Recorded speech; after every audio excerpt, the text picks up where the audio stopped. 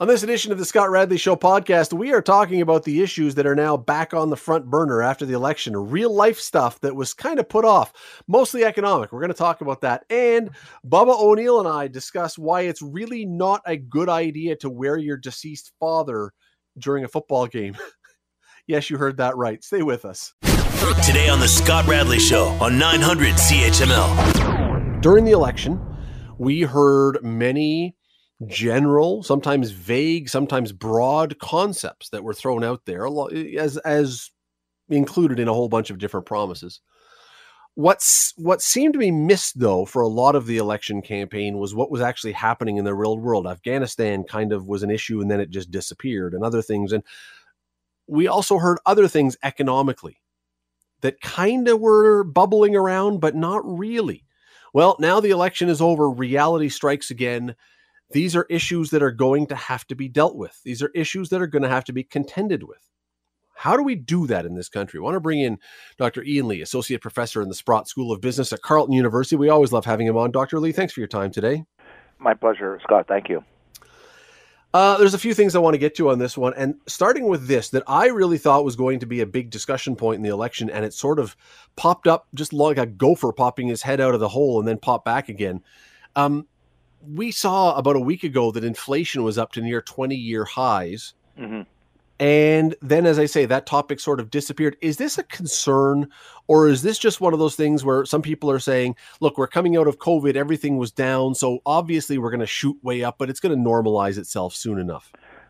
That's one of the two theories that are, and when I say theories, I don't just mean academia. I'm talking this being discussed in central banking circles by senior financial people in Ottawa, and it's being advocated by the governor of the Bank of Canada. He says, look, everybody, don't get your knickers in a knot. This is temporary. It's transient, and it's going to go back to normal. And if it does, great, no problem. However, there is another school of thought. The former chief economic advisor to Barack Obama, who was the former president of Harvard, Lawrence Summers, the former chief economist of the Bank of England until just a short time ago, both believe that inflation is becoming entrenched. That's the opposite word of transitory, entrenched. And entrenched where? In our heads, in the minds of millions and millions of workers and consumers. And if it becomes entrenched in our expectations, we will demand wage increases. That's what you do when you think that prices are going up permanently. Mm-hmm. And then employers grant them, and then they pass on wage increases, and then it becomes a self-fulfilling cycle, a spiral, an upward spiral. We saw that exact process occur in the 1970s. I lived through it as a young man when I was the mortgage manager of the Bank of Montreal in Ottawa. So people can't say, oh, no, that's never happened, that can't happen. It did. I'm not saying it's going to go to 20, absolute to 20% interest rates. Absolutely not. But if the inflation becomes entrenched, even at 3 or 4%, we know, because the central bank has said so in both Canada and the States, that they will increase interest rates. So to your question now, because some people can say, I don't care about inflation. If my wage goes up a little bit quicker, hey, that's great, fantastic, bring it on. But the end game of increased inflation rates, if they become entrenched, the end game is higher interest rates. And that affects everybody that borrows money. And for those who are sitting there including saying, the government. My house, including the government. It includes the government. And, of course, all companies have lines of credit, including the farmers that create the food that goes through the supply chain into the Loblaws and into the Metro. So that, in turn, the paradox of using interest rates to fight inflation is that, in turn, it also contributes in the short run to inflation because it raises the cost of doing business. And what I was so shocked about that this interest rate thing never seemed to get much traction in the campaign is that affordability was one of the top issues identified by so many people as one of their main issues. And what you just described, that is affordability as a definition. Absolutely. And I think the reason it didn't get too much discussion is because it's more medium term. It's not immediate, not the inflation, but the consequences of the inflation are more medium term. In fact, there are people, some forecasters are saying that rates will go up in Canada towards the end of next year, and certainly by 2023. Well, that's more medium term as opposed to next week. And so I think that that's probably why it didn't get discussed. And the other thing that didn't get discussed, and I was sort of almost shocked, was we just glibly, politicians glibly talk about we're going to decarbonize, rah, rah, rah, we're going to meet our climate change goals. People don't realize decarbonization is going to cost trillions.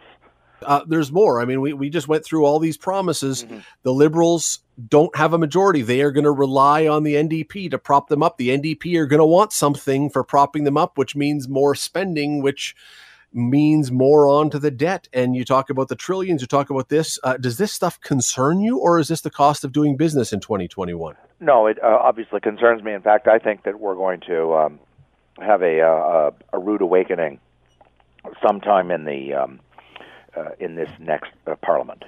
And I mean by that, we're already deeply in deficit, although it's scheduled to come down.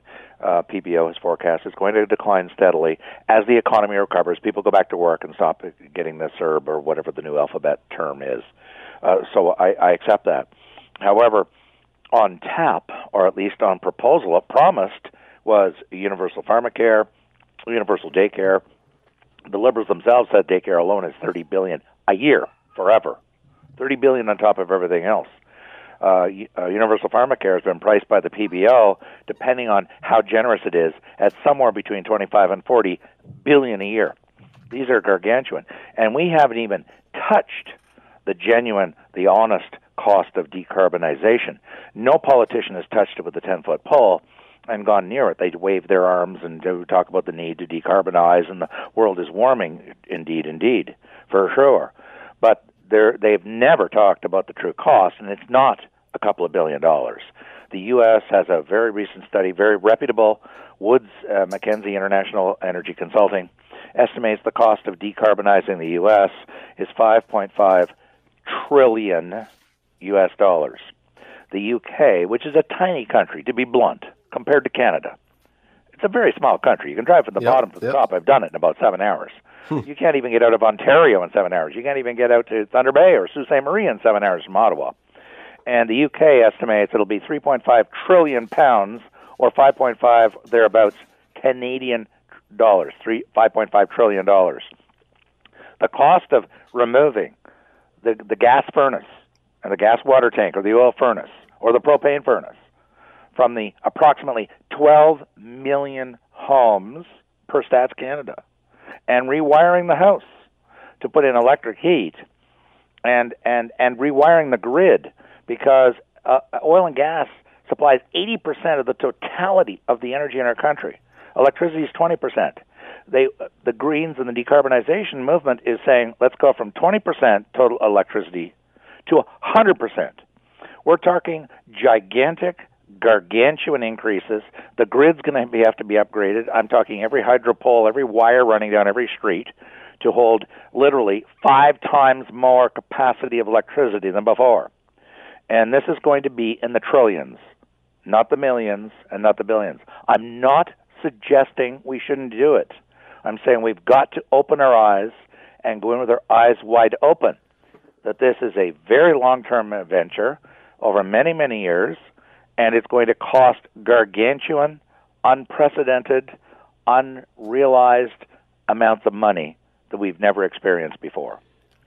See, when I listen to you talk, and believe me, I appreciate what you're saying, because I talk about the debt every now and then, and I have great concerns about the debt for my kids and for their kids. And so many times when I talk about the debt and the money we're piling onto the credit card, people poo-poo it and they say, yes, that's fine, but you know what? You're not being sympathetic. You're not being compassionate. You're an elitist, because we need these programs now to help people. And look, I'm not arguing against programs to help people, but somehow tell me I'm wrong, or maybe I am wrong, that there has to be a balance between programs and reality. Pardon me, let me not make up a new word, and reality and what we can actually afford. We can't just afford everything, can we? No, we can't. Of course not, because there is scarcity. There is resources are finite. Unless somebody really, really believes the resources are infinite, you can snap a finger and trillions of dollars descend upon the government. And I don't think anyone believes that fairy tale. No. And so therefore resources are finite. And that means you have to make tough choices. We all do it in our personal lives. I know economists purist economists don't like to draw comparisons between a personal household and governments because, of course, government has a printing press called the Bank of Canada. And that's true. The federal government has a printing press. Provincial governments do not. They have to borrow their debts, borrow the money to pay for their deficits and debts from real bond markets. And the real bond markets can say, you know what, I don't think you're credible anymore. That's exactly what happened last year in the bond markets in Newfoundland and Labrador. The bond markets refused to buy their bonds. That's why the Bank of Canada started to buy their bonds and bail them out.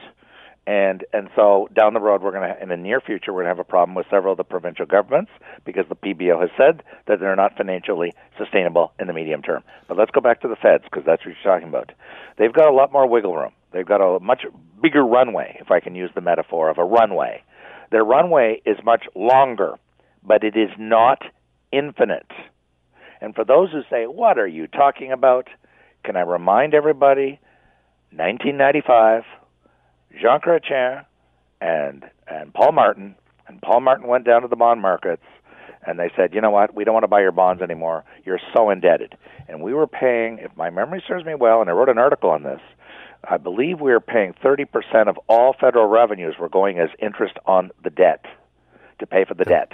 Yeah. And that precipitated the downsizing. So for those who say there's no consequences, we can borrow as much as we want to infinity, they do not know what they're talking about.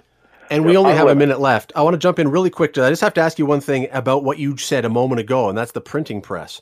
Because this is something else that has come up in discussions. Well, we could the government can make more money and can help itself. Any move that the government does economically isn't in a vacuum. Something that they do will always affect something else. That's right. And if right now, because we're relatively lightly indebted, I mean, we're at about the middle of the OECD, by the way, as percentage of GDP. And for those who say, oh, we can just keep printing it, we have real-world examples of countries that went too far on the printing press. Venezuela, Botswana, Weimar Germany in the 20s and 20s, Argentina in the last few years.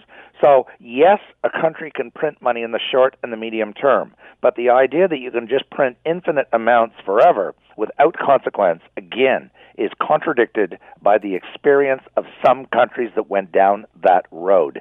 We've never hit that wall because we've never had a profligate and irresponsible Bank of Canada. We've always printed our money prudently, if I can put it that way, and reasonably. Whereas if we did go the road and say, look, we'll just print trillions of the stuff, we'll just pay for all these programs and social programs, open-ended, wide-end, and we're going to do the decarbonate, we'll just print it all. We would then run into probably hyperinflation because the record has showed those countries that have printed too much, too quickly, in too short a period, have run into hyperinflation. That's what's happened in some countries that I've just described. So you can print money, but there are limits. Mm-hmm. You cannot print it indiscriminately to infinity. You have limits even on the central bank. We're not at that wall. We're not at that limit. We've got lots of borrowing room left, printing room left, if I can put it that way. But it's not open-ended and infinite. Dr. Lee, I did not really enjoy school all that much when I was there. I was not a school guy. I wish I could sit in your classes. I love chatting with you, and I love learning about economics from you. Really appreciate this. Thanks for doing this. My pleasure, Scott. Thank you very much. You're listening to the Scott Radley Show podcast on 900 CHML. All right, I want to bring in someone we have not been able to connect for weeks here on the show, but much overdue to have him back. Our good friend from CHCH-TV, Bubba O'Neil. We got a lot of stuff I want to get to, Bubba. Starting with this one, tomorrow Maple Leafs training camp gets going. If I'm the Toronto Maple Leafs right now, and especially if I'm Mitch Marner or Austin Matthews, what can you possibly say between now and April? Because you're going to be interviewed a million times. What can you possibly say that would be the answer that Maple Leaf fans want to hear? And I would say about anything. And I would say there is no such thing. You are playing in a vacuum essentially until playoffs start, because that's the only thing that matters this year. Winning the cup? No, that's what I'm saying. Until you get to like April when the playoffs start, between now and then, There's nothing that you can say or do that's going to mollify or satisfy people. Nothing. You could score 1,000 points and they won't care. I kind of disagree, Scott, and let me tell you why. What they did last year was in the regular season, which was, a first place finish in the division, was virtually not virtually, but it was against 6 other teams. So if they were to repeat that kind of performance and point total, playing all the top dogs that are in their division, Tampa, Boston, and an improving Ottawa team that always gives them fits. In Montreal, who obviously they lost in the postseason too, and then of course you mix in all the other dogs and Alex Ovechkin and Philadelphia, all these improving New York Islanders that got a real nice team. I think we have seen this play out before. All the team needs to do is go on a 4 to 5 game winning streak, and everyone's pumped up again. Like this wouldn't be the first time that we have forgotten about failure. That's true. That's true. I won't call it a choke. I know that some people think it's disrespectful to call what happened against the Habs a choke because it sort of, doesn't take a lot of respect into what Montreal did. But it was a collapse. They were up 3-1, and a lot of people won't forget that because they've been, but a lot of Leaf fans have been kind of slapped around and had that kind of torture in the past again, and it doesn't stop them from still cheering for the team. Yeah, I think that there's certain guys that'll be able to be fine. I mean, I don't know how much flack Morgan Riley is going to take, and I don't know how much grief John Tavares is going to take. He wasn't in the playoffs for more than about 20 minutes last spring. But Mitch Marner, I'm sorry, this is going to be a tough year for him, I think, because he has had tremendous regular seasons, and then his playoff performances have been abysmal. And I think after 54 years now, I think Leaf fans are saying to themselves, yeah, you know what? That's lovely that you put up 100 points or close to it. We are ready for a team that's going to be competitive. I mean, it's been 17 years since they won a playoff series. I don't think regular season makes a whit of difference now to anybody, any real Leaf fans. Some will be fine with it, but I think this whole season is just a filler until they see if they can get to the playoffs. Well, I think you could say that about any team, Scott, in the National Hockey League and in the NBA. Like even baseball, it's all filler. Who are we fooling here, right? Like maybe it is all filler, right? Like if the Jays go on a 5-game winning streak or a 5-game losing streak in 162 games, what does it mean? True, right? Like, that's fine. I agree with that. But if the Tampa Bay Lightning have a slow start, yeah, the fans there might be a little grumbly, but you just won a cup. Okay, so, it's not going to be, or if they go on a 10-game winning streak, it's great. That's great. You're allowed to celebrate. Leaf fans have this broiling rage, it seems like right now, about everything that happened, and it feels like it hasn't gone away from the spring. What rage? Like I said, this team just needs to go on a little run and everyone will shut up. And as this Mitch Marner thing, well, let him go. The guy's 24 years old. He's played 5 seasons in the National Hockey League, and in 2 of them finished in the top 5 in scoring. Let him go. Complain about him. Complain about him not being there. Last time I checked, there's a couple of Hall of Famers by the name of Steve Yzerman, a guy by the name of Joe Sakic that went through very much the same sort of thing. How about Michael Jordan? 6 seasons without even winning a round, right? So let him go. If you want to keep complaining about the guy, but you don't think he's trying, right? Give teams credit, right? There's a couple of guys and a guy from Hamilton that did real well on defending Mitch Marner. So if Leaf fans want to complain, let him go, and then see what you got left when he ends up playing for. Even Austin Matthews, it was disappointing. And sure, expectations are high for these best players because they're making a lot of money. But at the end of the day, they're 24 years old, still learning the league, still learning how to win. It's what you just touched on it though. It's the fact that they got so much money so early. And I don't begrudge them their money. I mean, that's what the going rate is in the NHL. And so if I had been a pro hockey player, I'd expect that kind of money too. I don't begrudge that. But when you fair or not, when you take that kind of contract, you do put the glare of the spotlight right on you. You can't take that money and then say, hey, look at someone else. It's on you. And I think they've accepted that. These are young professionals that understand the responsibility and of playing in a market like Toronto. And I think for the most part, they like it. And they understand that the good times are going to be over the top good, and the bad times are going to be exactly like what they had. They've got, but I will say this, a lot of them took to the podium at the end of the year and said, like, what else do we need to, what else could they possibly say? Yeah, we blew it. Mm-hmm. And I mean, these are professional athletes, and I know there's people that, that point fingers at William. Like, you're telling me these guys don't want to win? I'm sure winning feels a lot more, more joyous, and the bus rides home and the plane rides home are a lot better when they win. So I just think sometimes people have to take a step back, and whether it's fair or not, when these guys get paid the going rate of what the National Hockey League has, because the league is big now. It's big time. It's right there with the big four. Is it, football and basketball in terms of cash? No, but it's on the way. It's raising. So that means player salaries are going to be on the ups. And if you're one of the top 10 players in the league, you're going to get paid accordingly, or you'll go play somewhere else because someone else will want you. So funny that you mentioned William Nylander, and now all of a sudden all the pressure's off him because he had a great playoff. So everyone's like, okay, fine, Willie's good now. He had a good season. He did, but he's been the whipping boy.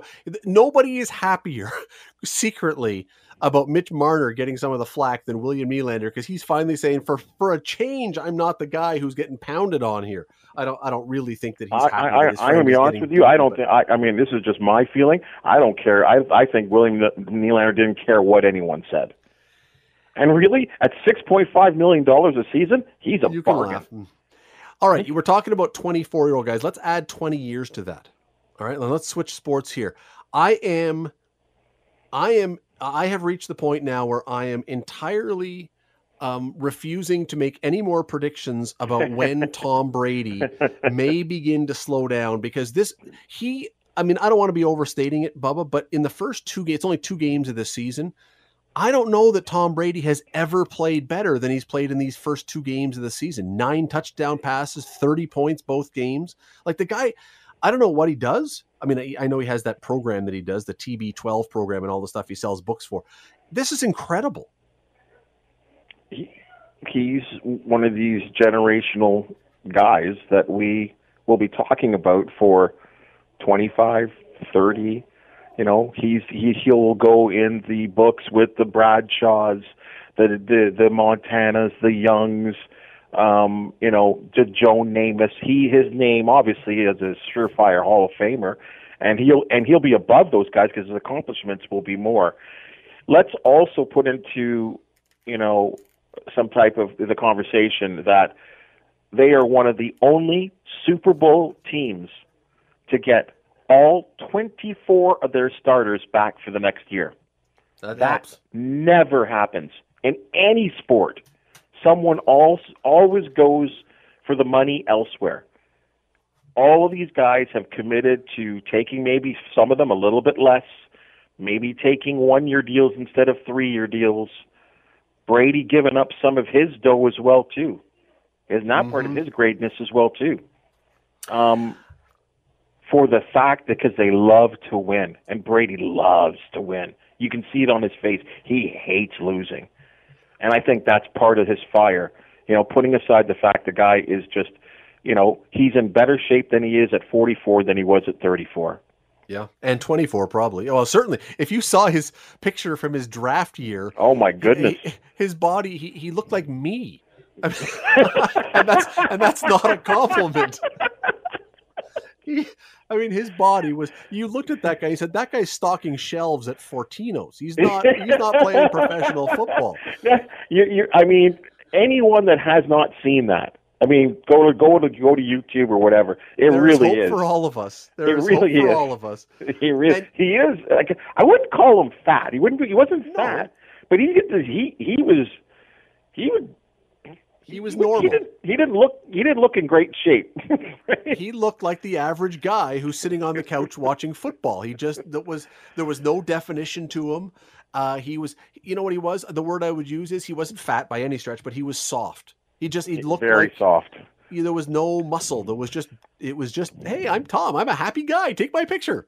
And yet look what happened. Now, here's the one thing. Look, Tom Brady's got 7 Super Bowls, all the stuff.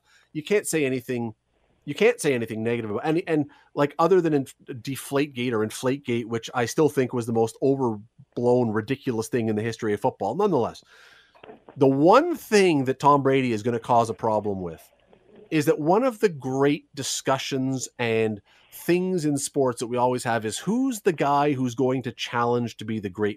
Who's the guy we can throw into the conversation about the greatest? I mean, Michael Jordan, you might say Michael Jordan is the greatest player, but there's arguments. Some will say Larry Bird, some will say Magic Johnson, some might say Wilt Chamberlain, whoever. There's a debate around it. And in hockey, is it Gretzky? Is it Lemieux? Is it Orr?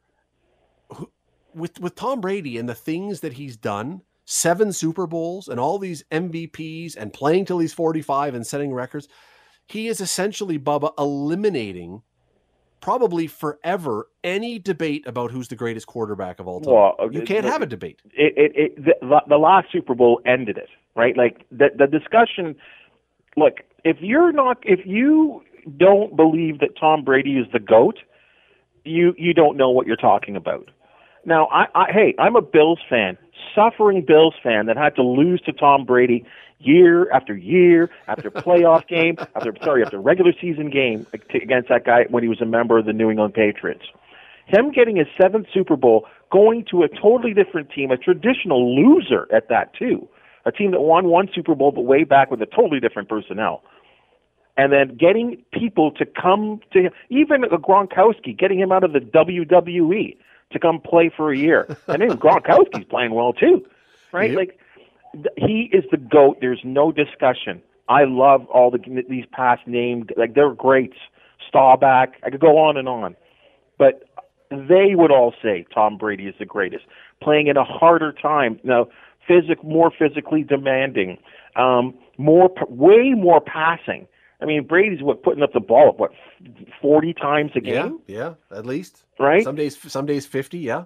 Sometimes I think on Monday night, or that it was a Sunday night or whatever, Monday nighter, put it up almost, like 45. It's not even a discussion. And that's the part of, and that's hard to do, as you just said, about others, because even guys as great as Jordan, there is some discussion about maybe 2 or 3 other guys, and I know one of them's your guy.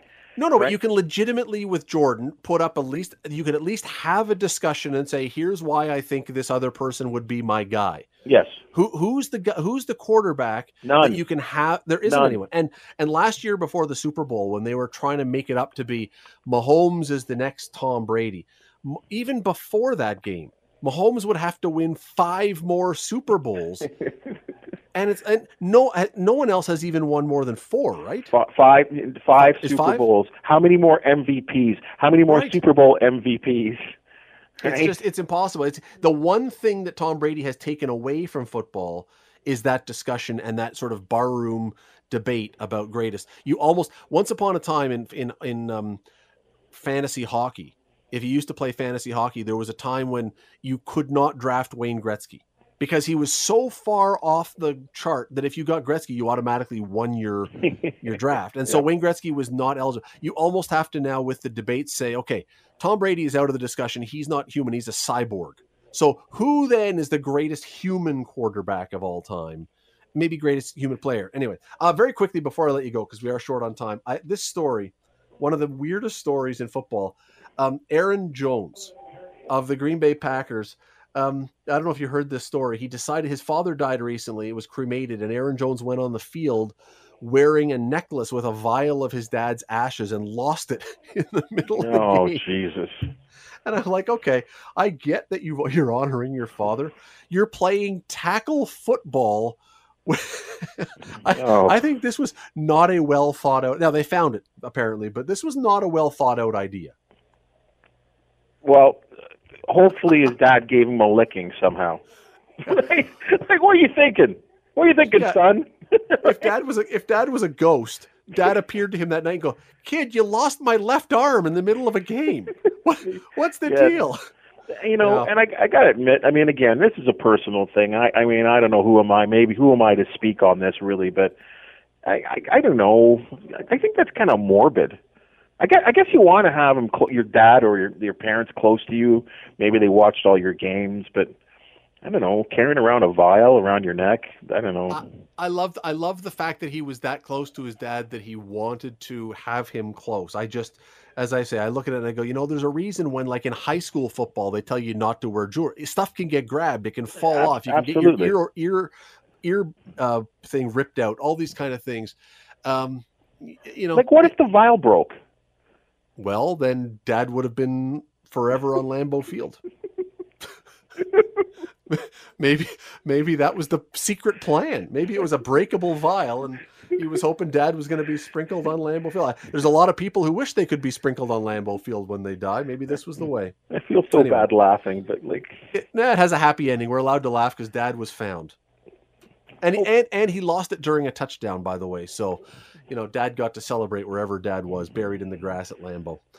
Anyway, keep it at home, there, my friend. Just keep it at home, or even in your locker.